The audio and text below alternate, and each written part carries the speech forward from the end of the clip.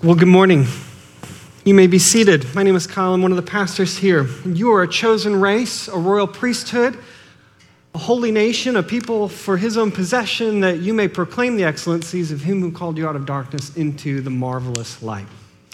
Well, this is our last of our 5-week Advent series that we've been looking at hints and types, foreshadowings of the gospel, of the coming of the Lord Jesus, not just in the Old Testament, but in specific in the book of Genesis, inspired to do so by one of Matthew's comments at the beginning of his gospel, where he says, all this took place to fulfill what the Lord had spoken by the prophets, all this being everything in the lead up and the running to the first coming of Christ. And I was thinking about it in between services. I don't know if we've told you where we're going next as far as the teaching series are concerned. So Christmas comes early, I guess, for second service, not first service, because I didn't do this for them. But here's where we believe the Lord is calling us to go next. We would like to do a study of 1st, 2nd, and 3rd John. And so that's going to come immediately after the new year. These are epistles written by John to the churches. And essentially, it's what does it mean to live an authentic Christian life, to receive truth and to live it out in community. And so we hope this series and pray that this series would be very practical and has a lot to do with what should discipleship look like here at Mars, and what does discipleship look like in the church at large. Then we'd like to look at Habakkuk, to go back to the Old Testament, and then back to the New Testament again, to the book of Acts. This is the way forward. We'll be in the book of Acts forever, because that's a long one, but it's very rich. And here's what we're hoping to do. Here's where we believe the Lord is leading us. There's a theme to all of these connecting together. What is the church? What does it look like? It should be a season for us as a church, a body of believers, to juxtapose ourselves against what the apostles taught, what the Holy Spirit was doing in the first century church, a time of reflection and encouragement to be the church. So that's what we're hoping and praying for as we look on the horizon. So Merry Christmas. And I would say you should have told the first service to come to second service, but I don't know if that makes any sense at all. Well, we've been looking again, as I said, at the gospel in Genesis. We've seen how God has promised to undo what the fall had done to Eve. He said to her, through your descendant is going to come one, Messiah, that's going to bruise or crush the head of the serpent that led humanity astray. Then we looked at how the gospel was foreshadowed in a very peculiar dream, the one of Jacob in that ascending staircase, sometimes called Jacob's ladder. And we noticed how Jesus said, hey, that dream was about me. Not just that I was going to come down from heaven and return, but that I am myself the way to heaven. Talked about how he is that staircase that bridges heaven and earth. And then last week, we considered the gospel in the story of Noah, and that how by faith in Christ, we are secured from judgment, that we don't get out of judgment, out of consequence of sin, but that by faith in Christ alone, we get through it. And all of these things are keeping with the Advent season, so that when we're thinking about the promise that God gave Eve so long ago, that we messed things up, but God was going to fix it, that ought to have given us hope. And if you're looking at Jacob's ladder, his staircase dream, that God himself was going to bridge the gap and he would descend to us, that should give us joy. This isn't something we were going to build, do you remember? It's not even something we could ascend on our own. And so God is promising to us that he is going to not only make a way, but be the way. That brings us joy. And then recognizing that as sinners, coming in contact with God's holiness causes this fearful dread of judgment. And yet, through the Son and his sacrifice on the cross and glorious resurrection 3 days later, we can be safe in him. And so that offers us a sense of peace. Well, today, in the last one, we're going to look at the story of Abraham and his son Isaac. Now, God asked Abraham to sacrifice Isaac. We're going to connect that story with something that I don't think it's often connected with, and that being love. How in the world is that story about Abraham being asked by God to sacrifice his only son, Isaac, connected to love? Well, I think that at the foundation of that story is love. And if you take love away, the story begins to fall apart. And that in that story of seeing a father sacrificing a son, and seeing, if you recall the story, because you're probably pretty familiar with it, the ram in the thicket's coming as a substitute for the one being sacrificed.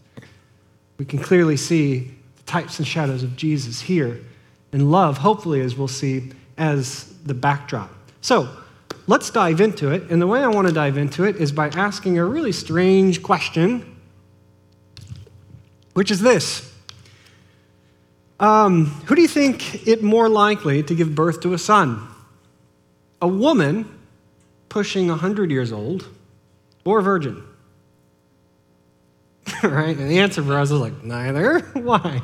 That's pretty weird, right? Sometimes the Bible presents us with these really strange, peculiar situations just to prove that God is the one in charge. Let's see what that means.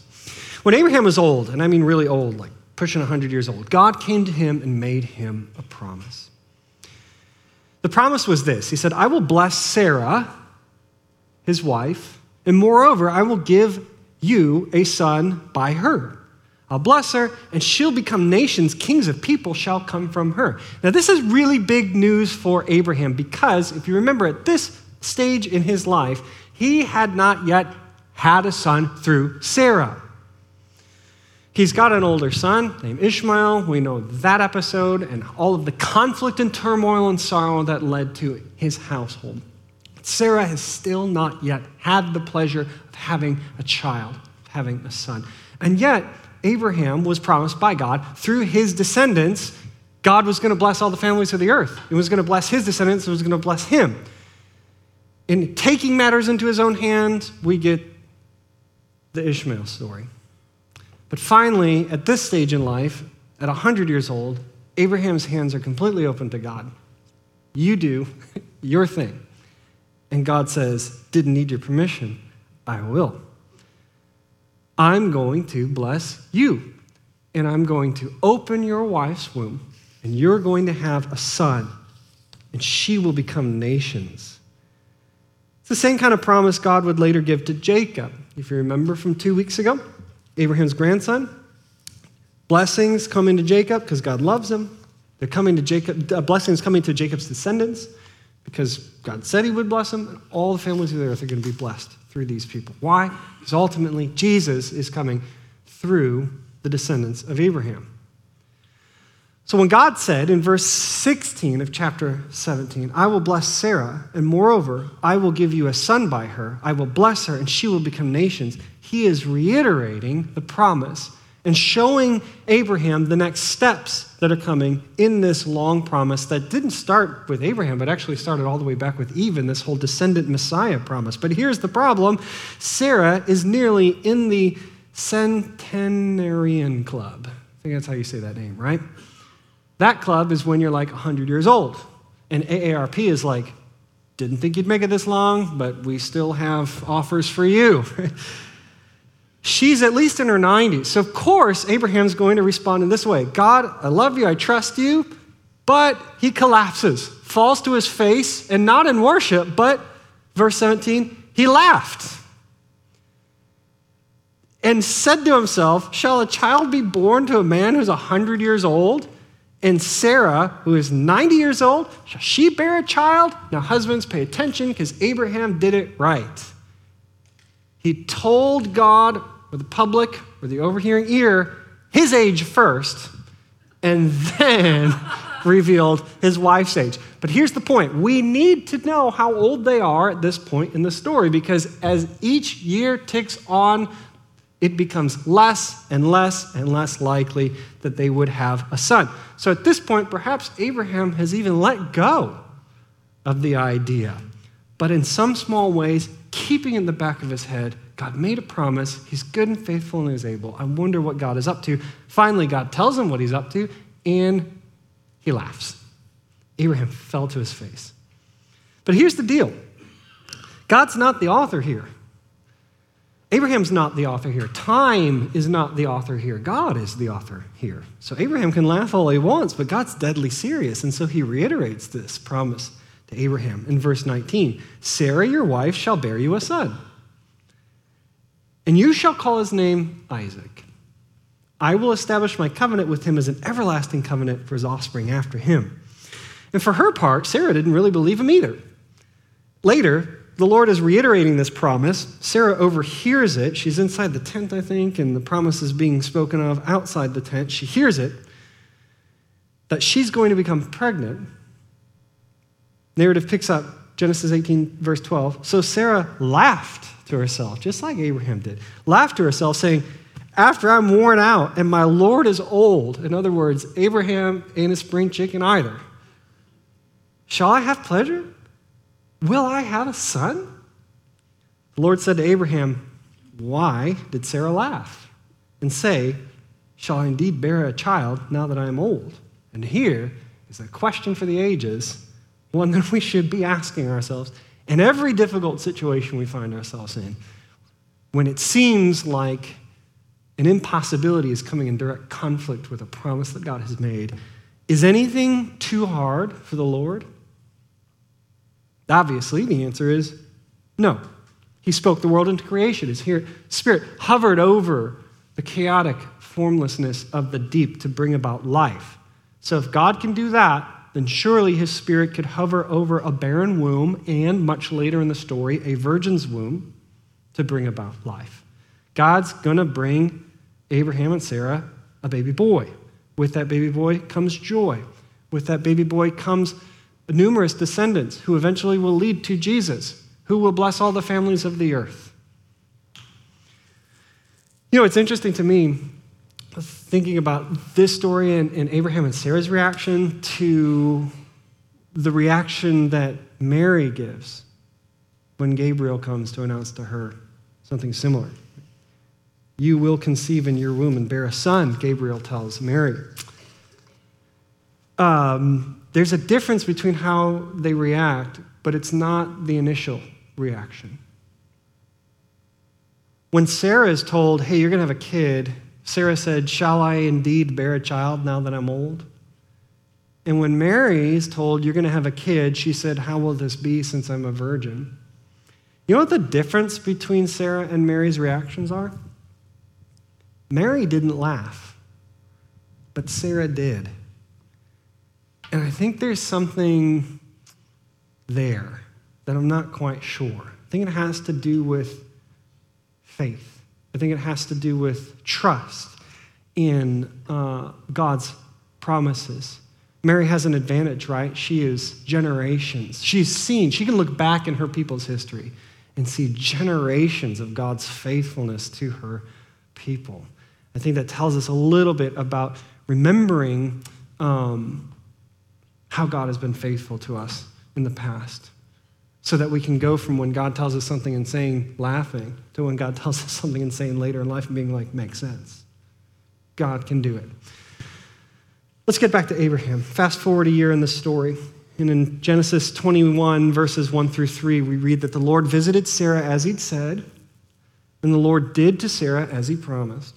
And Sarah conceived and bore Abraham a son in his old age, at the time of which God had spoken to him. Abraham called the name of his son, who was born to him, who was born Sarah to him, or whom Sarah bore him, Isaac. So there it is. God kept his promise. You see, very early on in this unfolding of God's redemptive history, that God is always going to keep his promises. Always.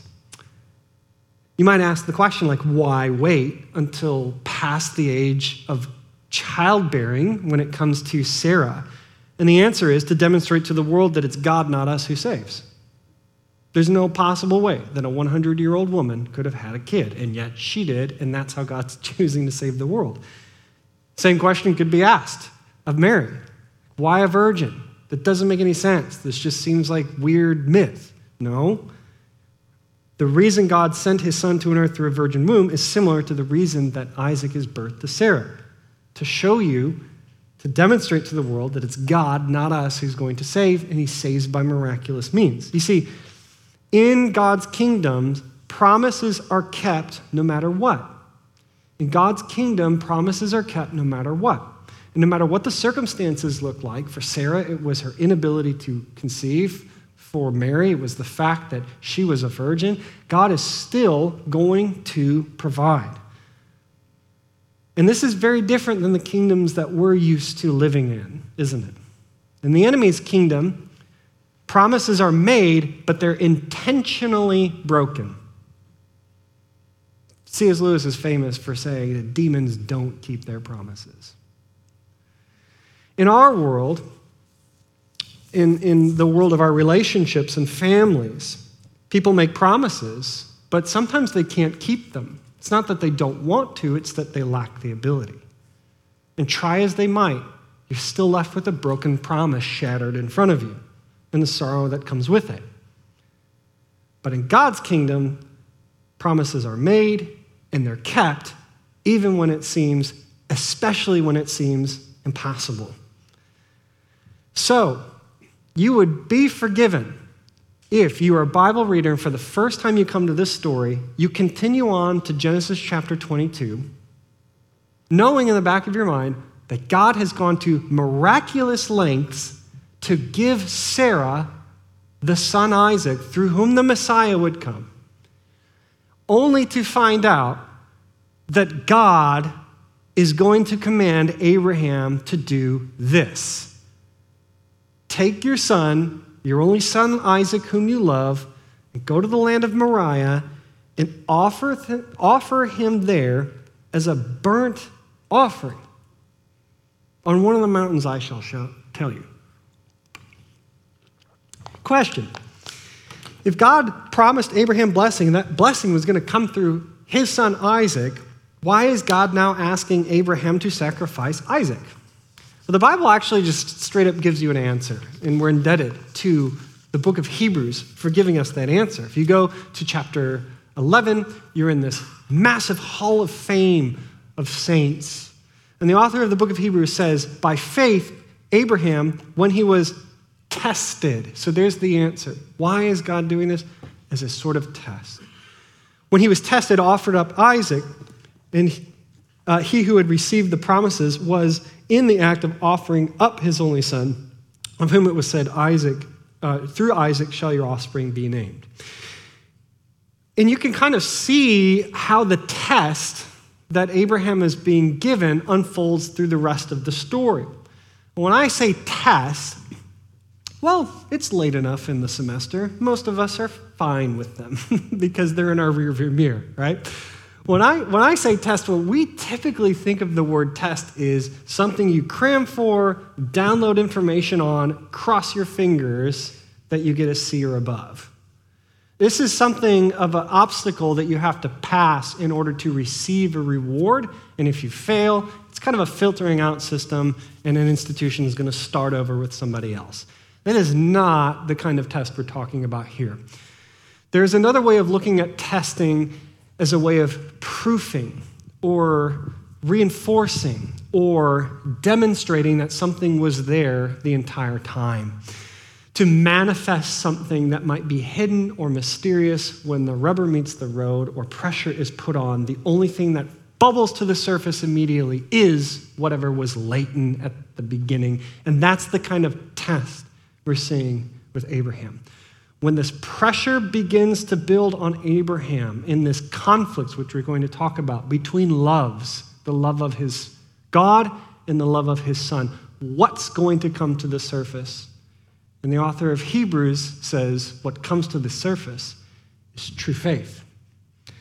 So this proofing, this refinement, we see Abraham step by step by step having a faith that is demonstrated and palpably true. Would Abraham actually obey God? God says, take Isaac, sacrifice him. Would he actually do it in this test? And the answer, of course, is yes. Verse 3, Abraham rose early in the morning, saddled his donkey, and took 2 of his young men with him and his son Isaac, and he cut the wood for the burnt offering and arose and went to the place of which God had told him. There's 2 things I want us to pay attention to, 2 small little details. Abraham rose early in the morning. Whew. You know what I would hit 5 times that morning? The snooze button. And say, well, technically, God, I still woke up. This is determination that we see in Abraham to not only be obedient to God, but to display a kind of obedience or faithfulness that has a sense of urgency behind it. And second, he cut the wood for the burnt offering. If you were looking for a way out at this point, you could have pretended like you forgot it. And yet, Abraham is faithful in what this day or the next few days is going to mean. So, is Abraham actually going to obey God? The answer is yes. But the story continues. We continue to see the test. Would Abraham renege on his obedience to God? And the answer is no. Because in verse 4, we read, on the 3rd day, Abraham lifted his eyes and saw the place from afar. 3 days later, from that morning he woke up early to get ready to sacrifice his son. He's still in it. 72 hours. 2 evenings that you think are probably going to be your last with your son. At what point would I, in those 3 days, have turned around and been like, maybe it was a really bad dream. Maybe it was whatever I ate and I thought I heard God tell me to do this. For me, if I'm being honest, it wouldn't take me 3 days. It would take me like 3 minutes, and I would be talking myself out of this. But Abraham doesn't renege in his obedience. Abraham said to his young men, stay here with the donkey, and I and the boy will go over there and worship and come again to you. Remember that part. It's really important. I and the boy will go over there and worship and come again to you. And Abraham took the wood of the burnt offering and laid it on Isaac, his son, and he took in his hand the fire and the knife, and so they went together. Well, the next question you could ask is, would Abraham at any point doubt or question God? Like, what's going on in his mind? And the answer is no, because as we continue to read the story, as Isaac said to his father Abraham, my father, Abraham said, here I am, my son. Isaac said, behold the fire and the wood, but where's the lamb for a burnt offering? Abraham said, God will provide for himself the lamb for a burnt offering, my son. So they went both of them together. There's no doubt or no question in Abraham's mind about God's ability to provide. Well, would Abraham waver? Would he back out at the last minute? Even that answer is no. You continue to read. When they came to the place of which God had told them, Abraham built an altar there and laid the wood in order and bound Isaac his son and laid him on the altar on top of the wood. Then Abraham reached out his hand and took the knife to slaughter his son. If ever there was a moment to waver or back out, it's now. Why didn't he? There's a few reasons, I think. One of them we know, and that comes from, again, the author of Hebrews. He draws our attention here to a hope that Abraham had in however this would end. Hebrews 11:19 says, Abraham considered that God was able even to raise Isaac from the dead, from which, figuratively speaking, he did receive him back. In other words, part of the motivation, part of the thing that's allowing Abraham to endure in his obedience is hope of resurrection. Very, very important. And perhaps Hebrews sees something that we so quickly walk past in the text, that when Abraham took Isaac to sacrifice him, he didn't tell the servants, I and the boy will go over there and worship, and I will come back to you again. Did you notice that? Abraham told the servants, the two men that were with him, I and the boy will go over there and worship and come again to you. He says, me and my son are going to go over here and worship, and Abraham knows exactly what that means. But he told the servants, we will both come back. He doesn't say, I alone will come back. So there is a depth and a richness to the faith that Abraham is displaying here. But Abraham never had to go through with it. For just at the moment of sacrifice, the story continues, the angel of the Lord called to him from heaven and said, Abraham, Abraham. And he said, here I am. And he said, do not lay your hand on the boy or do anything to him, for now I know that you fear God, seeing you have not withheld your son, your only son, from me. And then in an act of provision, the story concludes. Abraham lifted up his eyes and looked and behold, behind him was a ram caught in the thicket by his horns. And Abraham went and took the ram and offered it up as a burnt offering instead of his son. There is an exchange made possible by God's provision. So Abraham called the name of that place, the Lord will provide. As it is to this day, on the mount of the Lord, it shall be provided. So the foreshadowing of Jesus here, I hope, is very clear. And we'll just cut to the chase here. If the wages of sin is death, and all have sinned and fallen short to the glory of God, then all people, all of us, are, outside of Christ, sinners who are bound by sin as Isaac was bound by rope, and we are laid on the wood of death as Isaac was laid to die. But because the free gift of God is eternal life in Christ Jesus, our Lord, and we are justified by his grace as a gift through the redemption that is in Christ Jesus, whom God put forward as a propitiation by his blood to be received by faith, then Jesus is our ram caught in the thicket, who was offered up instead of us, not as a burnt sacrifice as the ram was, but on the cross. And here we see a great exchange. The thicket-stuck ram for Isaac, the Lord Jesus Christ, the Son of God, for you. That is like the major, big takeaway that we should always draw from this story. Jesus Christ was born to die so that those of us who are spiritually dead may be born again. The whole point of the incarnation of the Son of God to take in a virgin's womb and make the life was so that he would die.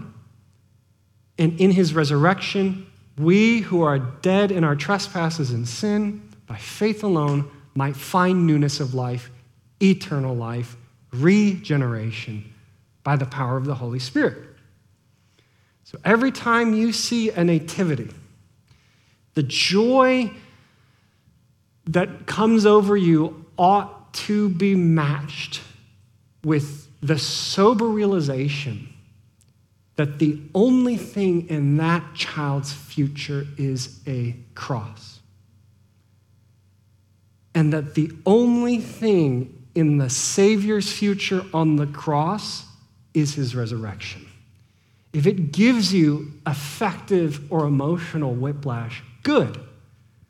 That's right. That's what it should bring us to. This incredible intersection of a right recognition of how horrible our sin is, and yet how powerful God's grace is, stuck together in the form of a cross. And that our faith might be rooted, as it were, in the air of an empty tomb. That, please walk away every single time you see the story of Isaac. This is the story of Jesus. in microcosm, centuries before. I'm sure we're familiar with that kind of approach to the text. I want to do something else, though, this morning. Because I also believe that if you hang out with this text for any period of time, you start to notice also that not only is there hope of resurrection, not only is there fear, and by fear we mean not this like, Abraham's fear wasn't that he was going to get hurt. His fear was a respect of God, right? But there's also, at the core, you could call it the foundation, love. And there has to be. When you're looking at this story along the whole line of Scripture and redemptive history. Because there is an explicit reason for why Abraham acted out this miniature drama of redemption. And it is fear. That's what the angel of the Lord said, right? Genesis 22, verse 12, back 9 of it. Now I know that you fear God, seeing that you didn't withhold your son, your only son, from me. Not fear like emotional distress, like you're afraid you're going to get hurt, but as reverent respect. A right recognition of God's holiness and our sinfulness, of his righteousness and our unrighteousness, of his power and our weakness. But there's also, and this is not often remembered, a reverent respect of God must include a right recognition of his ultimate, insurpassable love. Because if fear of God means a respect and a recognition of who we are and who he is, and contrasting who we are and who he is, and John tells us in 1 John chapter 4 that God doesn't merely love, but that God is love.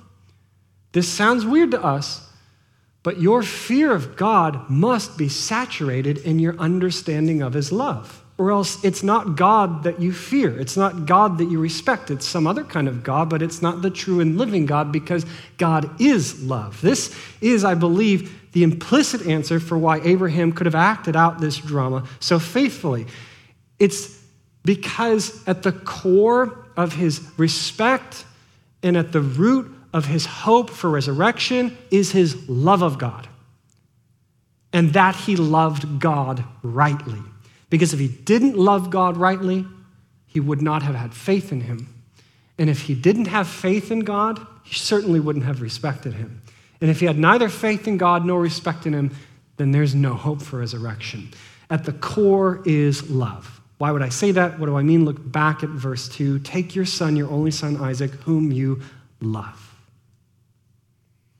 Love is at play in this story. Your son whom you love. Abraham loved Isaac, right? For good reason. That's his boy, for starters. Second, here's a miraculous gift from God.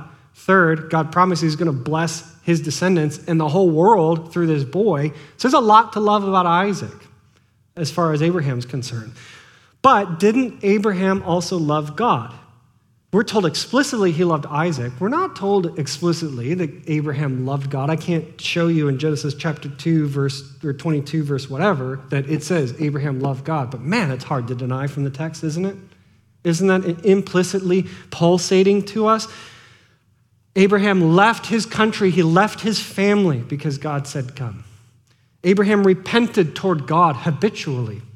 Abraham lived for God. You're not doing these things unless you love him. You know, interestingly, too, the first time the word for love here, echav, or the first time you see that word in the Bible, that specific Hebrew word for love is right here. So there's almost like a finger snap of, hey, pay attention. There's something about love that you should see here in this story. And not only is it in this story, but it's right at this critical moment in Abraham's life when he's being tested with sacrifice and burnt offering.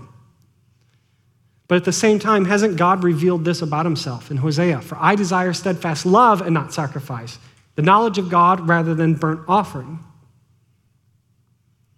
Pay attention, these keywords are important because it helps us meld together this book. It's not just one isolated thing. It's not like,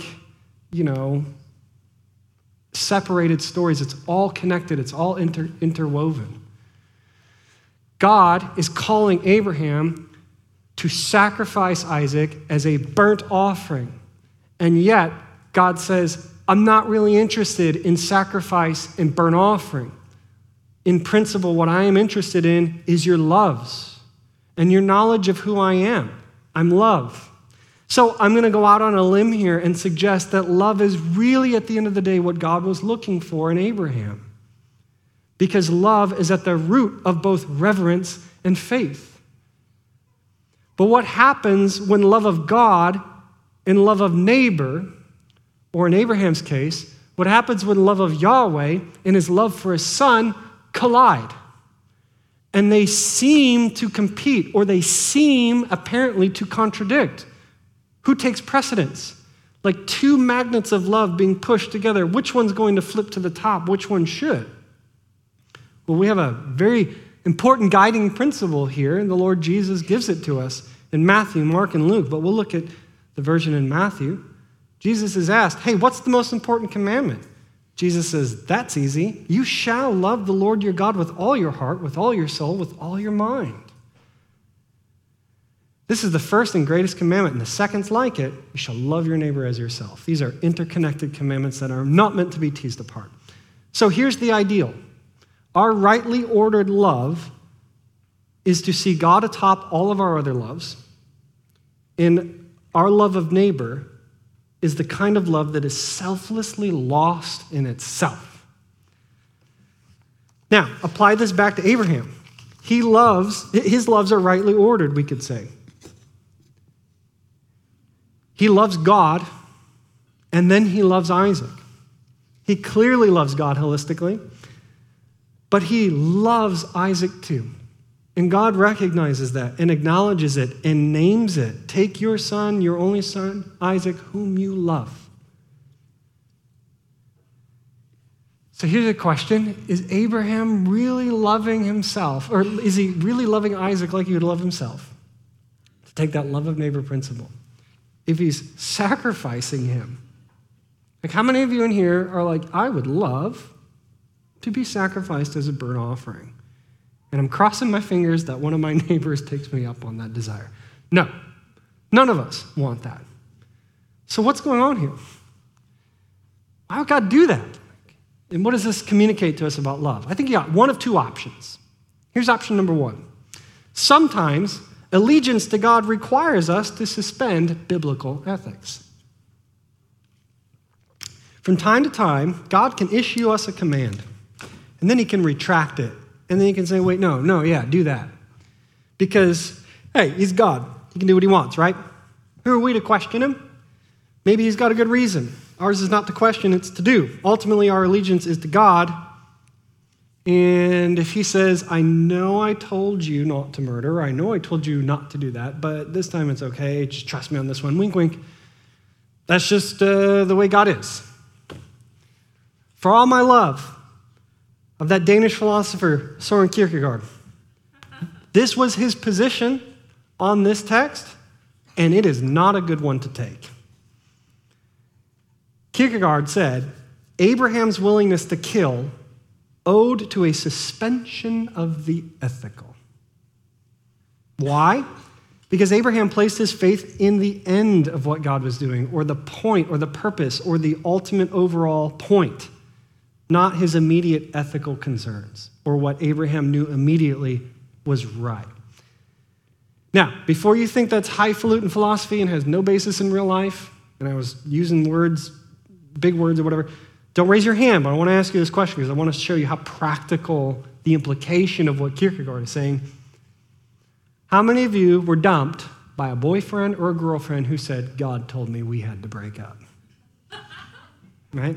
I'll say, I will raise my hand. Here's the deal. God probably didn't tell you that. He probably actually told you 3 months earlier not to date him to begin with. But now because you want out of this relationship, here comes the God card, and you drop it down. I'm going to give 3 more examples, and they're going to get more and more serious.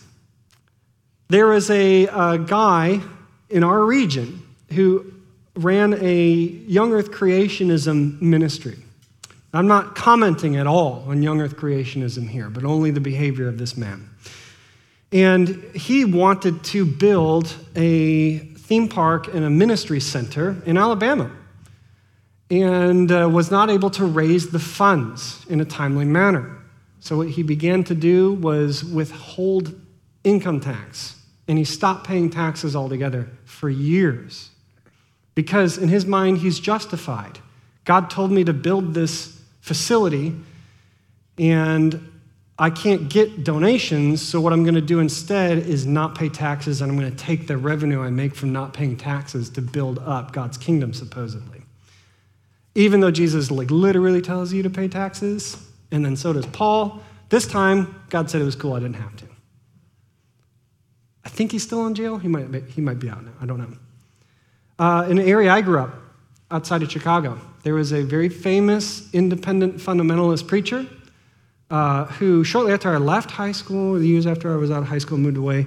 It turns out he was trafficking a 15 and 16-year-old girl across state lines there, having a relationship with her. It's okay, he said, God told me this was okay.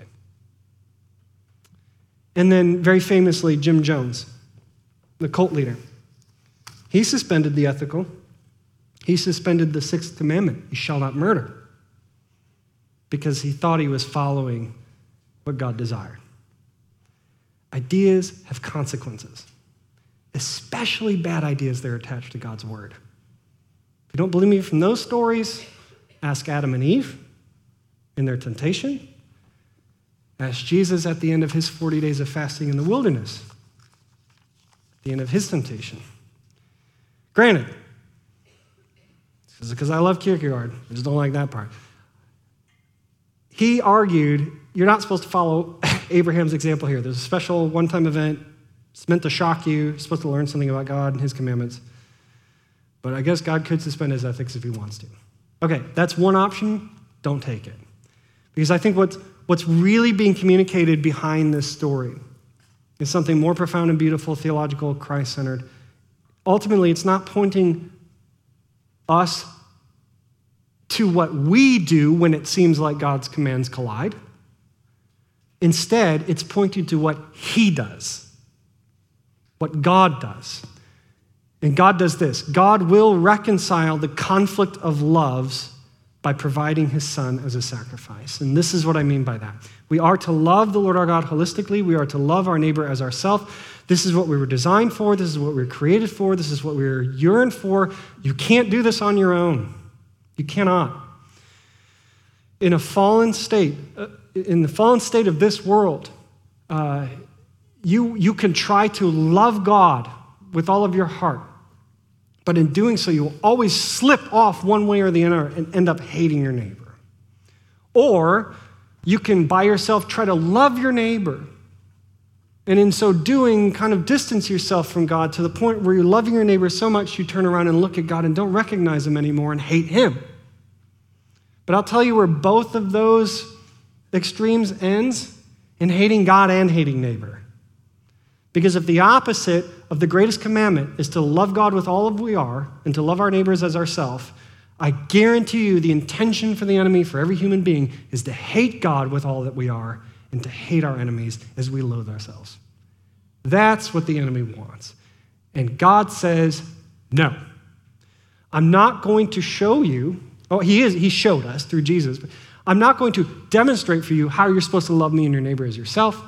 I'm actually going to collapse the collision between what you perceive as contradictions at the cross and then empower you to do it by my Holy Spirit. You see, to love God truly and to love your neighbor selflessly is the ideal in the Christian faith. And these two things are not impossible or incompatible because God, just at the very moment of choosing to love him holistically by thrusting a knife down into your son, is the same God who stops that from happening and says, no, I will provide. I will provide a ram in the thicket. I will provide my son at Bethlehem in a manger. I will provide the Son of Man on a cross to reconcile the contradictions that sin creates in our lives. You can't truly love God while hating your neighbor if you're a believer, because the cross makes a way. And you can't hate God to selflessly love your neighbor because the cross has made a way. We're empowered by the Holy Spirit to do both. And in doing so, we unlock the secret behind God's blessing that he promised all the way back in Genesis. In your offspring shall all the families of the earth be blessed. You can be a blessing. You will be, you must be a blessing to the people around you by being restored image bearers of God who love him and love them. The manger contained more than forgiveness for your personal sins. It did not contain less than that, but it contained much more. In the manger is the power of God to reconcile all loves to himself and destroy any contradictions of love that sin brings to the picture. God is love, John said. In the beginning of his gospel, he said that that love dwelt among us and that they beheld his glory. If that's the case, then think about what that means theologically. Love itself was betrayed. Love itself was abandoned. Love itself experienced injustice. Love itself experienced torture, crucifixion, and death. Are these not contradictions? Is it not the case that love should not experience these things? And yet he did. So that our loves and us as redeemed lovers of God and neighbor could endure betrayal, could endure abandonment, could endure injustice, could endure even death in the promise of resurrection to the new heavens and the new earth in which no contradictions of love would ever exist again. So how do you experience such enduring love? And this is where, following the example of Abraham, is advocated to us by the author of Hebrews, submitting your will to God. And furthermore, submitting all of your loves to the lordship of Jesus.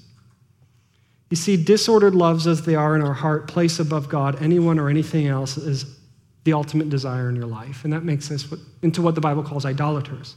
Finding in creation what we're supposed to find in the Creator and giving to creation what we owe the Creator. Worshiping the thing rather than the maker, right? That's Paul's argument in Romans 1. And the fruit of idolatry then is sin. It's Romans 3. Falling short to God's glory, to our purpose, desiring in our hearts what is unholy, plotting in our minds how to achieve unrighteousness, acting in our bodies and speaking in ways that hurt us, that hurt others, that condemn us before God. To cease sinning on your own is impossible. To refrain from plotting unrighteousness in your own is hopeless. Because at the end of the day, this is why God was so much more concerned with your heart and your desires and your affection than he was with sacrifices and burnt offering. Sin is not ultimately what you do. Sin's not even ultimately what you think. Sin is ultimately what you desire. Because what you desire, you plot to get, and what you plot to get, you act to get, right? So if you desire sin, then all day long you're going to figure out, or over a period of season of time, you're going to think about how to get that sin. And if you think about how to get that sin, one day you're going to grasp and get it. But if God has your heart and you desire him above all else, and you think about him and his word above all else, then the actions, the activity of your hands, your tongue, your feet, all of these things will be to the glory of God. Why? Because then your loves are not disordered, and God is ultimate, and creation is second. You have a kind of heart that beats in time with God's desire. This is what God promised through Ezekiel, chapter 36, 26 through 27. I'll give you a new heart, and a new spirit I will put within you. And I'll remove the heart of stone from your flesh and give you a heart of flesh, and I'll put my spirit within you and cause you to walk in my statutes and be careful to obey my laws. The ordering of this promise is so important. Look at it again. What does God promise believers first? The ability to obey his law or a new heart? The new heart must come first. Because when the new heart comes, the Holy Spirit's there, And the Holy Spirit forms and hovers over the new heart, creating in it new desires, just like it created life out of the chaotic, formless void in Genesis, just like he created life out of a barren womb, just like he created life out of a virgin womb. He's creating life of new desires in your heart of flesh, and then you are able to do good. Repent from sin, turn to Christ, receive a heart of flesh, one that beats in time with God's heart, one that has properly ordered loves, one that finds it undesirable to love anything but God highest and image bearers like yourself. I know when we come to this season, this time of year, the things we're thinking about are not our properly ordered affections. But it's funny, kind of a culture we live in, materialistic, gives us time for pause of what is most important. What is most important in this time of year is to remember that the promise God made all the way back in Genesis to Eve, that her descendant would crush the head of the serpent, to Jacob, that this descendant would be the ladder that connects heaven to earth, to Noah, that in this descendant, in Jesus, we would make our way through judgment. And finally, here in Isaac, that he would be the exchange that gives us new hearts. That is what we ought to remember during our Christmas time. Let's pray. Father, we thank you so much that you have given your Son as a gift, that this was not plan B, it was the plan all along.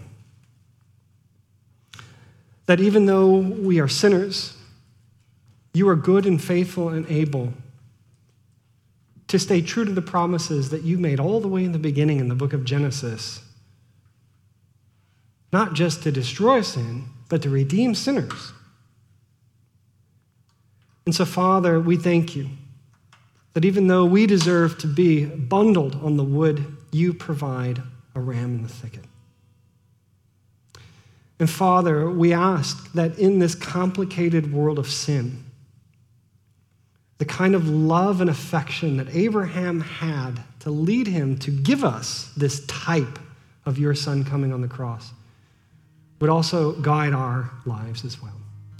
That we would love you above all things and love others as ourselves, knowing that in your cross and in the glorious resurrection of the Son, you are defeating the contradictions of loves that sin has introduced to your good creation. So, Father, we love you, we thank you, we remember your Son in this season, in whose name we pray. Amen.